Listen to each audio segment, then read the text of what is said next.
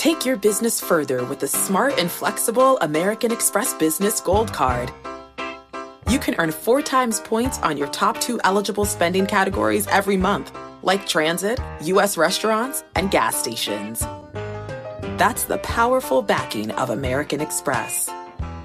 4 times points on up to $150,000 in purchases per year. Terms apply. Learn more at americanexpress.com/businessgoldcard. The countdown has begun. This May, 1,000 global leaders will gather in Doha for the Qatar Economic Forum powered by Bloomberg, held in conjunction with our official partners, the Qatar Ministry of Commerce and Industry and Media City Qatar, and premier sponsor Q&B. Join heads of state, influential ministers, and leading CEOs to make new connections and gain unique insights. Learn more at QatarEconomicForum.com. I'm Dana Perkins, and you're listening to Switched On, the BNEF podcast. Today, we have an external guest on the show, Giulia Chierchia, and she is the Executive Vice President of Strategy and Sustainability at BP. She talks to me today about the energy transition from an energy company perspective. Last year, BP announced a net zero target for the company, which was organized into 5 points. Net zero across BP's operations on an absolute basis by 2050 or sooner. Net zero on carbon in BP's oil and gas production on an absolute basis by 2050 or sooner. A 50% cut in the carbon intensity of products BP sells by 2050 or sooner. Installation of methane measurement at all of BP's major oil and gas processing sites by 2023, and to reduce methane intensity of their operations by 2050. And lastly, to increase the proportion of investment into non-oil and gas businesses over time. In order to accomplish these aims, a few new teams were formed, including a strategy and sustainability team that is led by Giulia.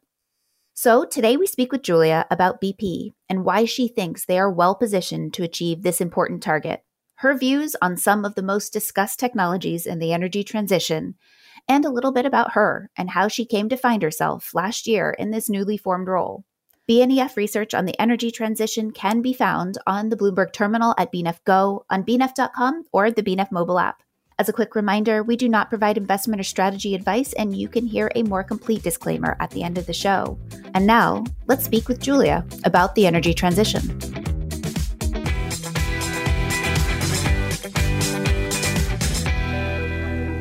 Giulia, thank you so much. It's really good to have you on the show today to talk about the future of the energy transition and oil and gas industry. Thank you very much, Dana, for having me. It's a pleasure to be here.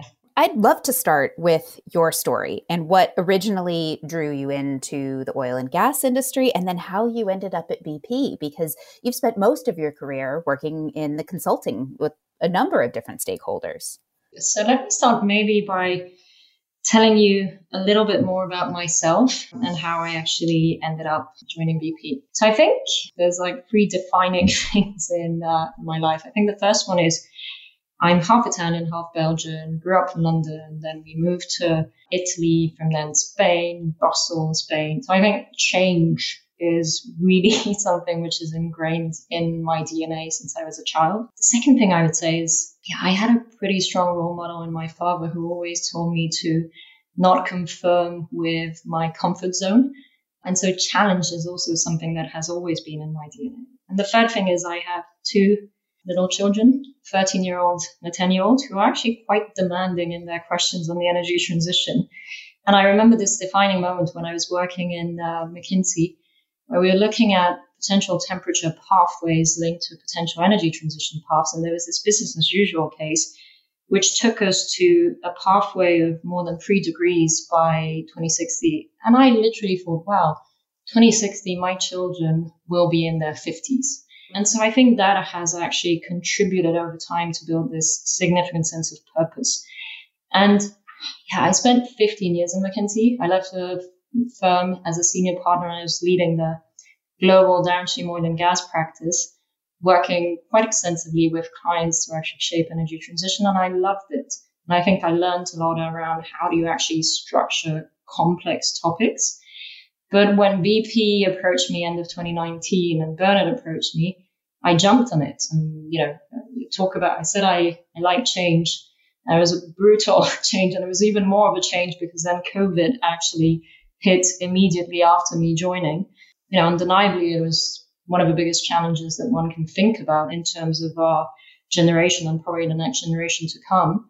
And it was a huge privilege in terms of sense of purpose to actually have the ability to help contribute to shaping BP's journey through the energy transition. So, those are the reasons why I decided to join the oil and gas industry. And then BP very specifically, I was immediately brought into the new purpose, reimagining energy for people on the planet, which was at the time being shaped, the ambition. And then as I was talking to the leadership team, just the buy-in from everybody on the willingness to actually embark on this. What is it about BP that you think differentiates them in this space, and that it's quite progressive to say that you think that an oil and gas firm is the exact right place to be in looking at decarbonization and the energy transition? I actually think that if we want to play a critical role getting to the Paris alignment and decarbonizing energy systems, we need to work with energy companies. I think that's the first element, which is you can't just decarbonize energy systems by working with green companies.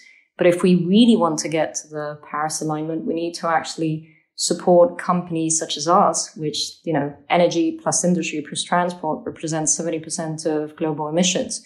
So we need to really work with companies such as BP and other oil and gas companies to actually help them decarbonize and go along that journey. So I don't see joining a company such as BP and an oil and gas company which is committed to actually decarbonizing as a progressive journey. I think it's actually very much aligned towards the ambition and the purpose. In terms of what is unique about BP, when I actually had my first conversations with Bernard at the time when I was actually considering joining, Bernard had already embarked on a series of multiple conversations with multiple types of stakeholders, from institutional stakeholders, e.g. government stakeholders, with investors across the world, and with, less obvious stakeholders such as NGOs and some of the most challenging NGOs. So there was a whole process of listening which was going on.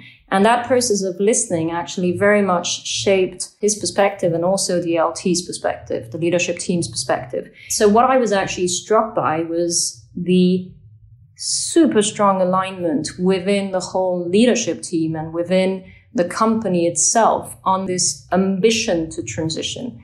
At the end of the day, if you're actually working in an oil and gas company and you're delivering energy to the world, you also want to feel good about what you're doing. And unequivocally, we are delivering energy to the world. And in the frame of the energy transition, we have the capabilities and the skills to continue doing so through the energy transition and towards a low carbon world. What sort of things have been done in order to drive a culture shift within the organization and to really rally around the net zero target? Or did it just really happen very organically at all levels of the business? Well, I think there were several initiatives, right? It all started with the announcement when Bernard started on February 12th of the new purpose, right? Reimagining energy for people on the planet, the ambition and the aims, the net zero aims. That was thereafter, if you wish, underpinned by the strategy, which was actually announced on August 4th and then detailed in September.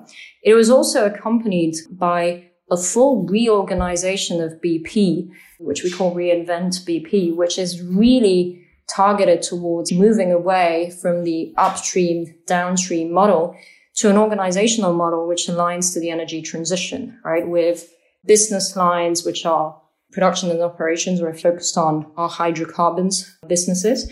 Business line on gas and low carbon, which is really the growth engine in terms of low carbon. Customers and products, which is really focusing on the growth engine around customers. And then, enablers in terms of trading, in terms of digital and region, cities and solutions, or integrators as we call them. What that did was it really reframed the organization towards alignment with the strategy. So it was really all the building blocks that came together in terms of ambition, in terms of integrated strategy, in terms of organization supporting it. And then a lot of communication around cascading the story and implications for all of the different people in the organization. So if you are in production and operations business, yes, we might be in a world where towards 2030, we are reducing production by 40%, but you are literally funding the energy transition. So it really is a game of and. We need you to deliver today to be able to actually transition the company. So you have a fundamental role to play. At the same time, the growth engines need to deliver. So we really did an exercise of cascading that strategy into what does it mean for the different parts of the organization. So about a decade ago, BP was really pushing the limits in terms of a focus on sustainability with the Beyond Petroleum kind of ambitions and campaign. And since then, specifically focusing on kind of the renewable assets that BP had, many of them were sold off. And we went through this period where that was really not a favorable part of the industry for the business to be in. Now it seems like there's a look at renewables again. And my question in this really is, do you think that in order for an oil and gas firm to transition into an energy company, do you think that a large percentage of the revenues can actually come from renewables, or is that not the right way to look at how the company is going to look to change and grow and diversify? There is no one-size-fits-all strategy in terms of oil and gas companies decarbonizing. We've seen companies, for example, in the US, actually focusing very heavily on carbon capture. We've seen other companies actually focusing more heavily on retail power to consumers. Our answer is one where we do see low carbon technologies altogether having to play a critical role in the energy transition. And I'm talking about really multiple technologies coming to play. So we have technologies which today, like renewables, are proven and are extremely cost competitive. And the challenge is one of how do you accelerate deployment of those technologies and rollout. So we're talking about moving from 150 gigawatts of added capacity in the recent years to something like 350 or 550 in a well below 2 degree scenario or 1.5 degree scenario. We have other technologies that are proven but need to be scaled up. And this is, for example, hydrogen or carbon capture.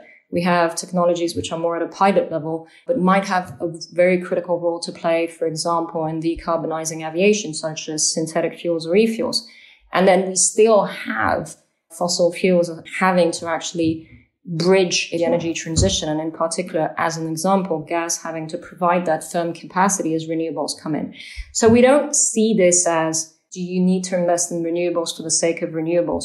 I think it really is a multi-technology strategy where one of the critical advantages that a company such as ours can actually bring is the integration of all those different technologies to provide firm capacity in terms of energy and low carbon energy. So I don't think this is a renewables only play, but we definitely see in a world where renewables actually get to account to approximately 60% of power generation by 2050, renewables have a critical role to play, and they can integrate into hydrogen, they can integrate with gas to provide that firm capacity. So it's really around that integration. And which of these technologies that are still, you're mentioning hydrogen and CCS and synthetic fuels, very much on the edge in that they're quite expensive to deploy at this point in time. Which of these would you say you're most excited about and why from a technology standpoint? I'm really excited about this notion of multiple technologies and the integration across multiple technologies. Because if you think about it, with renewable penetration increasing significantly, you have a challenge in terms of how do I provide flexibility and stability to the system? Batteries can provide it intraday. I need gas to back that, or hydrogen as it actually accelerates to provide that flexible capacity. So it's really, the first thing I would say is we're really excited about the integration of those technologies. We are therefore also extremely excited about the renewable acceleration. We are very excited about hydrogen as a potential technology. Hydrogen could, as I was saying, get to account for approximately 20% of primary energy in 2050. We're talking about increasing from 70 million tons per annum today in terms of hydrogen production to potentially, in a 1.5 degree scenario, 600 or north of 600 in 2050. And 90% of that will have to be clean, be it blue or be it green. So I think that is an area in which we are very excited. We see, obviously, a need to abate the cost of hydrogen as we look towards the 2030s in a world where today blue hydrogen is more expensive than grey hydrogen and green hydrogen is more expensive than blue. And we expect it to be the case for until probably the early 2030s. So we will require support to accelerate hydrogen, but we think hydrogen will be a critical element to decarbonize hard-to-abate sectors. In that same line, I think CCS has a critical role to play. We see 5.5 gigatons of CO2 emissions of CO2 to be captured through CCS in 2050 in a net zero scenario. The IEA just released a scenario which talks to 7.6 gigatons of CO2 in a net zero scenario. So CCS, we think, has a critical role to play. And it also allows to actually halve the cost of the energy transition as we try to align with the Paris Agreement. And it obviously has a critical role to play in terms of blue hydrogen. I think other technologies such as synfuels, e-fuels have a role to play. They are less mature and need to be proven, if you wish, in terms of adoption. And I think they will take a bit longer in terms of adoption. So looking at these technologies, you did mention that some forms of hydrogen are more expensive than others and even more still. So this requires investment and reinvestment into the business and into technologies and R&D.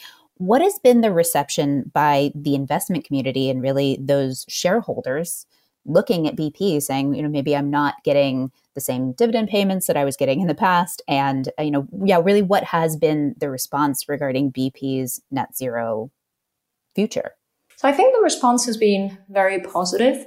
It's been very positive across stakeholders. So it's been very positive for our own employees who've very much embarked on the new purpose and the new strategy. It's been very positive if you think about external stakeholders and NGOs. And I think in terms of investors, we've had a very positive response on the strategic direction and at the same time an acknowledgement that the focus now is very much on execution. And I think that's what we've been focused on. And the dialogue with investors is very much one of ongoing dialogue with individual investors, as well as, Climate Action 100 plus. And just continuing to show those proof points, continuing to drive transparency and to some extent help our investors come with us on the journey. And this is also the reason why this year we've actually changed our disclosures to actually align also our disclosures to the new strategy so that we can actually help investors understand the value in the different elements of the strategy. Well, and this might be dry for many people, but really, if you're looking at this, the different frameworks are important. And the disclosure element is how you communicate with the investment community. I really want to know which frameworks you find to be most valuable and really give the most accurate view of what's actually happening. It is indeed an area in which we see quite a multitude of initiatives.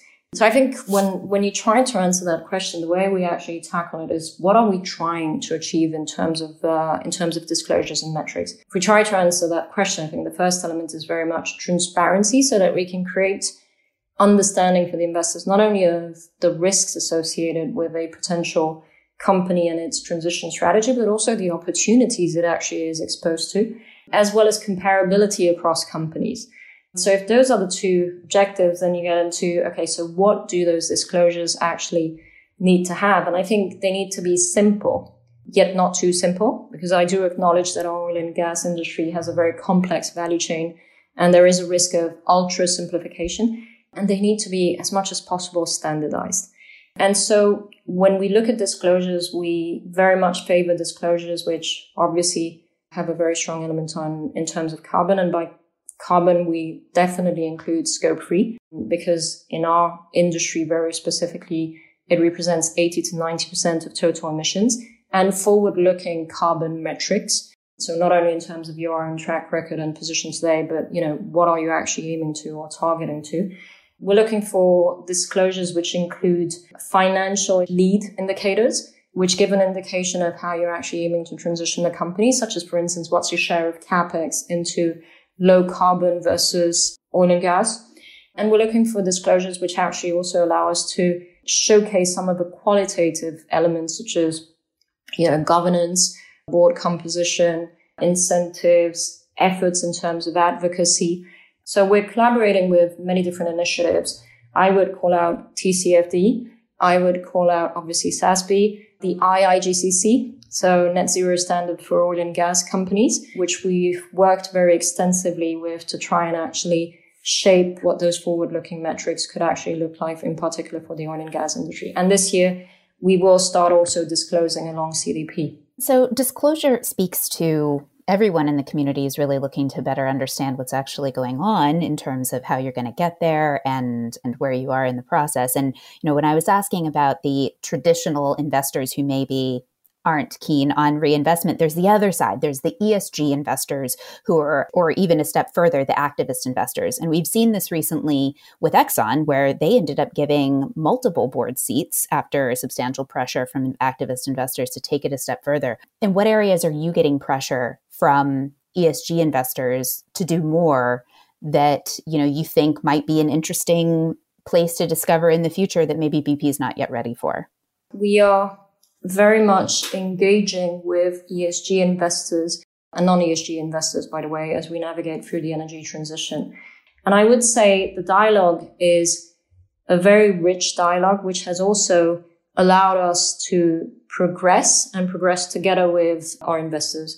So as an example, in 2019, we actually did a joint resolution with Climate Action 100+, which was a resolution on precisely disclosures and transparency. So I think that engagement is actually extremely helpful because we value the challenge, right? We value the challenge and the ability to actually, take a step back, think through, do we have all the elements embedded within what we're aiming to do? And it was very much at the core towards the new ambition, the net zero aims, as well as the strategy that we actually announced.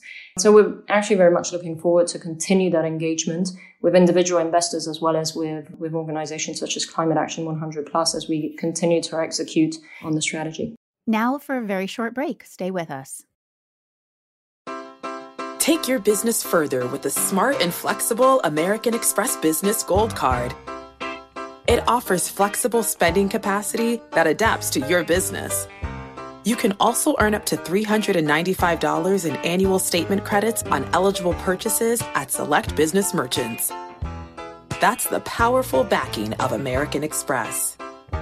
Terms apply. Learn more at americanexpress.com/business gold card. So switching tracks a little bit, we started off talking about you and then we went straight into the business. Let's go back to you and your role within the business. And clearly, a lot in regard to, you have a lot to say. That's the right way to phrase it. You have a lot to say in regard to the different frameworks the company's looking at in your strategy. And you're in a role that is new for BP, is it not? And could you talk to us a little bit about what that role was designed to accomplish and how you see it fitting within the organization? It is indeed a new role and a new organization. It was created within the frame of the reorganization of BP as one of the integrators.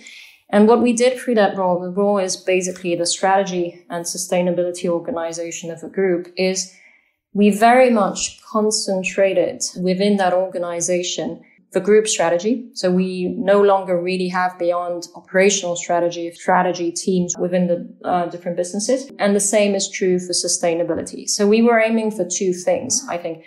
The first thing was really to bring together strategy and sustainability and policy linked to that. The reason being that as we navigate through the energy transition, and by the way, even more after 2020 and the COVID pandemic, the two are very much coming together. And a sustainable strategy is a strategy which is resilient for the future. So the first objective was to bring the two together. The second one was very much one of actually creating this central BP strategy and sustainability team, which would actually basically help the different businesses and organizations to craft a strategy which would actually take us through the energy transition and deliver on the aims which were announced by Bernard, really optimizing for the group, was breaking a little bit of maybe the upstream, downstream silo that could have been present in the past. So it's really an organization which is focused on working with all the different businesses and obviously finance and the functions to actually craft what's the optimal path. And that optimal path is really an optimal path in terms of delivering on the aims, the purpose and the ambition, but also delivering a performance today and our shareholder investor value proposition. So you joined, then there was a global pandemic. And how has that changed how you are getting your job done and maybe even just the scope of the role? Because surely, the things that you were setting out initially to do have in some ways probably been modified by this.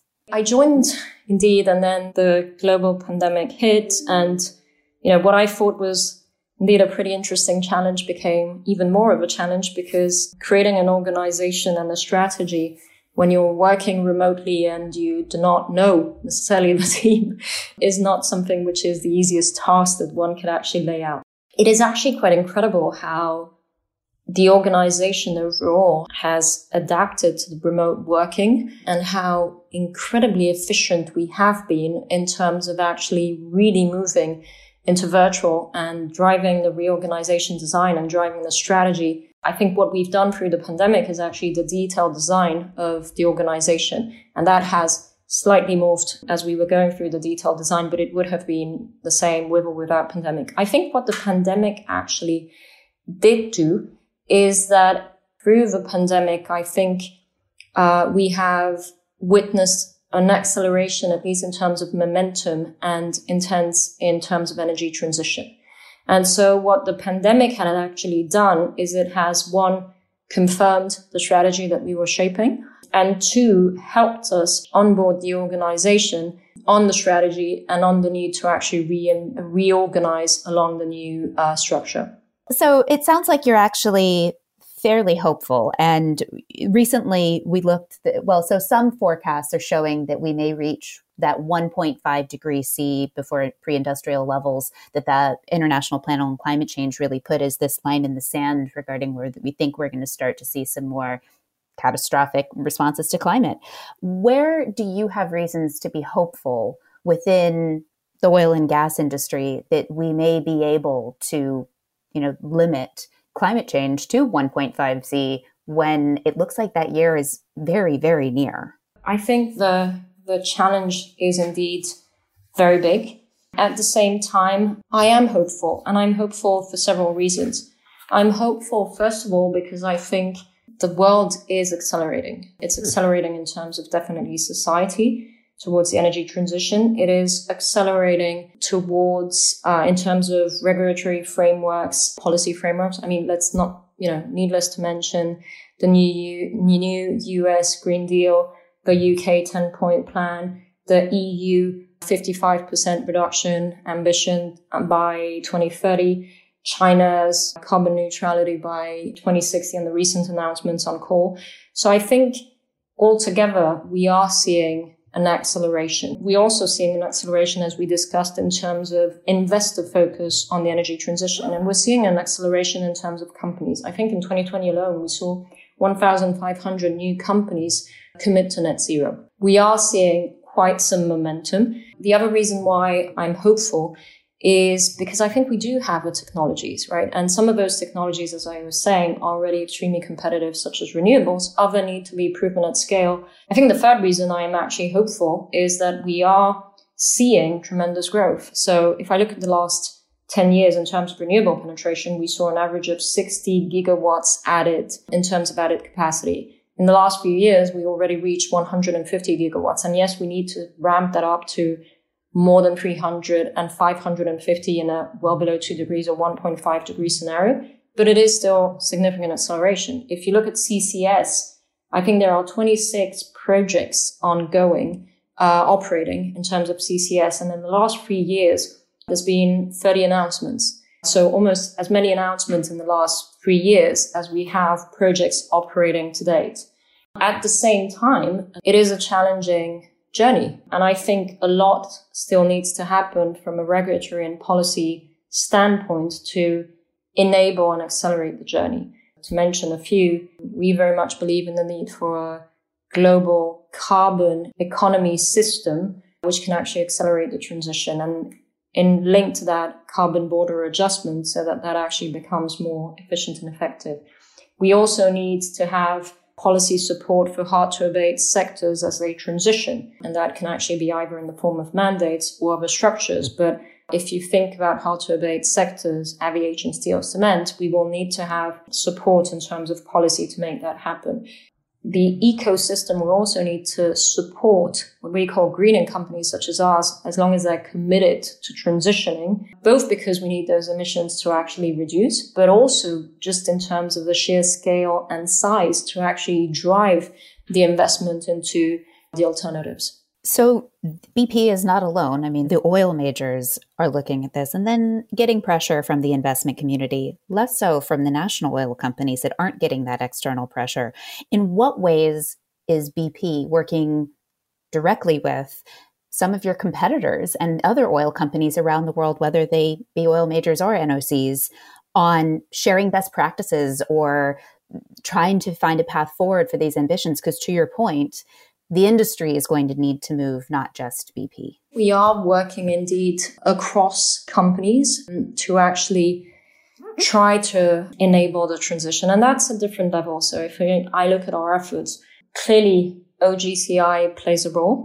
It plays a role in terms of knowledge sharing, and in particular around working among oil and gas companies to really set the standards and the ambitions in terms of how do you actually develop hydrocarbons business, which are really low emissions hydrocarbons business. So the OGCI, as an example, has invested with 19 investments into projects to reduce methane emissions, into projects to reduce carbon dioxide emissions, into projects to actually also look into accelerating technologies such as CCS, e.g. net zero Teesside, and also setting some of the ambitions, right? The methane intensity ambition of 0.20% is one example. So I think there is a collective industry effort in terms of actually within that focus, trying to set best practices, standards, and advance solutions towards lower emissions. So you mentioned methane, which I think is really interesting because there's so much fixation on the carbon aspect that methane is talked about so much less in many circles, but maybe not as much within the oil and gas space or the energy companies. Do you think that methane should be talked about more as a potent greenhouse gas, or is the balance about right? I think there is quite a lot of focus on methane, at least within the oil and gas industry and the energy sector. And yes, it is definitely a critical topic that we need to address. And it is one which we have actually framed as one of our aims. So our aim for within our net zero aims is very much around deploying measurement in terms of methane in our operating sites by 2023, and then aiming to actually halve our methane intensity. And this is actually something which is quite unique because today methane emissions are calculated on an estimated basis. So actually a shift from estimated basis to a measured basis is a very, very strong commitment. But there is significant collaboration within the industry. There is significant collaboration with organizations such as EDF in terms of setting the standards on methane and advocating for methane regulation. And I think there is quite a lot of also engagement with regulators to support methane regulation, both in Europe as well as in other geographies such as the US. One potential strategy for a company in order to have their company appear to be much more environmentally friendly is to sell off their most polluting assets. What is to stop companies from doing that? And where do you think there is a place for leadership in trying to make sure that that is, visible in the industry to the investors? I think divestments is, as we've shared, one of the critical elements actually of our strategy. The way we actually look at divestments as one of the critical elements of the strategy is that divestments basically helps, in our case, advance the world towards net zero. And the reason for it is we're actually divesting assets and we are reinvesting the proceeds into creating a low carbon supply. So it's not divestment for the sake of divestments, it's really divestment and reinvestment into low carbon supply. And so that actually advances the world in the energy transition in the sense of actually bringing that capacity, that additional low carbon capacity and solution online. And I think it also enables BP to itself to advance towards its net zero aim and position in a world which is Paris aligned in the future. the world is very much evolving towards increasing transparency on emissions. So I don't really think there is a world where we can imagine that, buyers of potential divested assets will not be put under, transparency requirements in terms of emissions reporting and emissions progress. And while divestments do not take assets out of a system in terms of oil and gas production, I think it helps advance in the energy transition. I think it's also fair to say that if you look at scenarios and you look at a well below 2 degree scenario or 1.5 degree scenario, you still have in 2050 20 to 40% of the primary energy mix, which is actually linked to oil and gas. So we will need oil and gas production as we transition. And the question is really one of who's the best owner for the assets within the frame of the individual strategies. Well, and then the other question is for how long? So you have this 2050 net zero target, but where do you think the inflection points are? Because there has been some discussion around the fact that emissions today are much more impactful than emissions in 3 years, 5 years, 10 years. Where do you think the most important year is, given that these are industries that take a long time to turn and to make these changes? So it can't be 6 months from now. What do you think is the biggest inflection point between now and 2050? We have very much shaped it with a short-term, medium-term, and long-term aim. So very concretely, we have, if we look at our net zero aims, we have 5 aims which are focused on getting BP to net zero by 2050 or sooner. Aim 1 is very much around scope 1 and scope 2 from our own operations. Aim 2 is the carbon content of our oil and gas production. Aim 3 is around the intensity, the carbon intensity of our marketed products. Aim 4 is on methane intensity, as we discussed.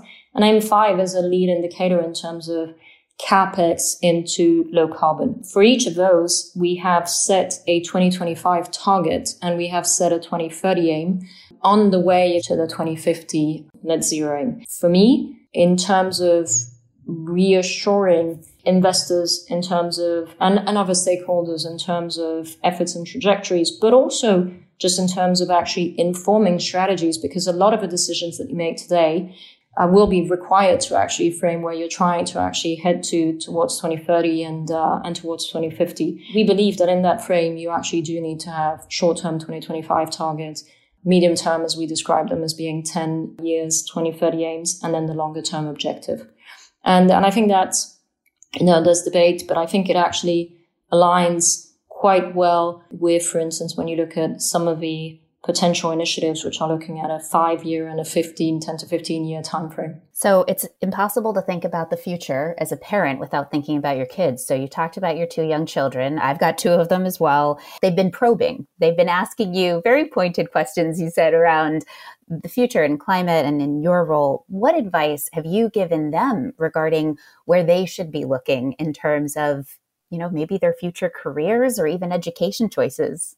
Oh, that's a tricky one. In full transparency, my children are actually looking into pretty different careers. So one of them wants to be a criminologist, the other one wants to be a doctor. So it's actually pretty distant from anything loosely related to the energy transition. No, but I think they do indeed have pretty probing questions, and the probing questions are literally around elements such as, what car are you driving? And for the record, I don't have a car. Or how is recycling we do actually contributing? As an oil and gas company, what are you doing, right, in terms of energy transition? And that is actually fueled by both their personal interest, but what they hear and what they actually also engage on as activity at school. So I think that's another reason to be hopeful, Dana, which is I think the generations to follow are very, very much focused in terms of energy transition, but also more generally sustainability, also linked to just transition and other topics. I would certainly agree with that. They definitely have grown up with this as being a focus. So reason to be hopeful about the future. Well, Giulia, thank you very much for sharing your vision for the future and what's going on at BP, and then your personal journey with us here today. Thank you very much for having me, Dana.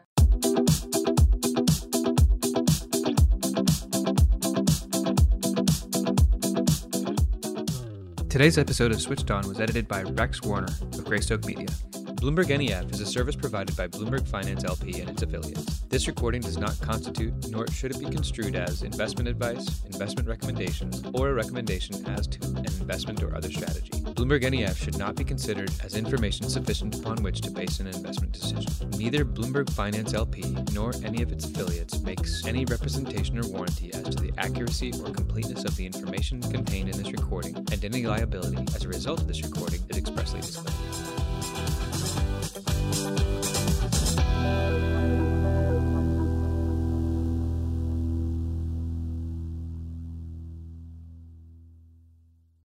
The countdown has begun. From May 14th to 16th, 1,000 global leaders will gather in Doha for the Qatar Economic Forum powered by Bloomberg.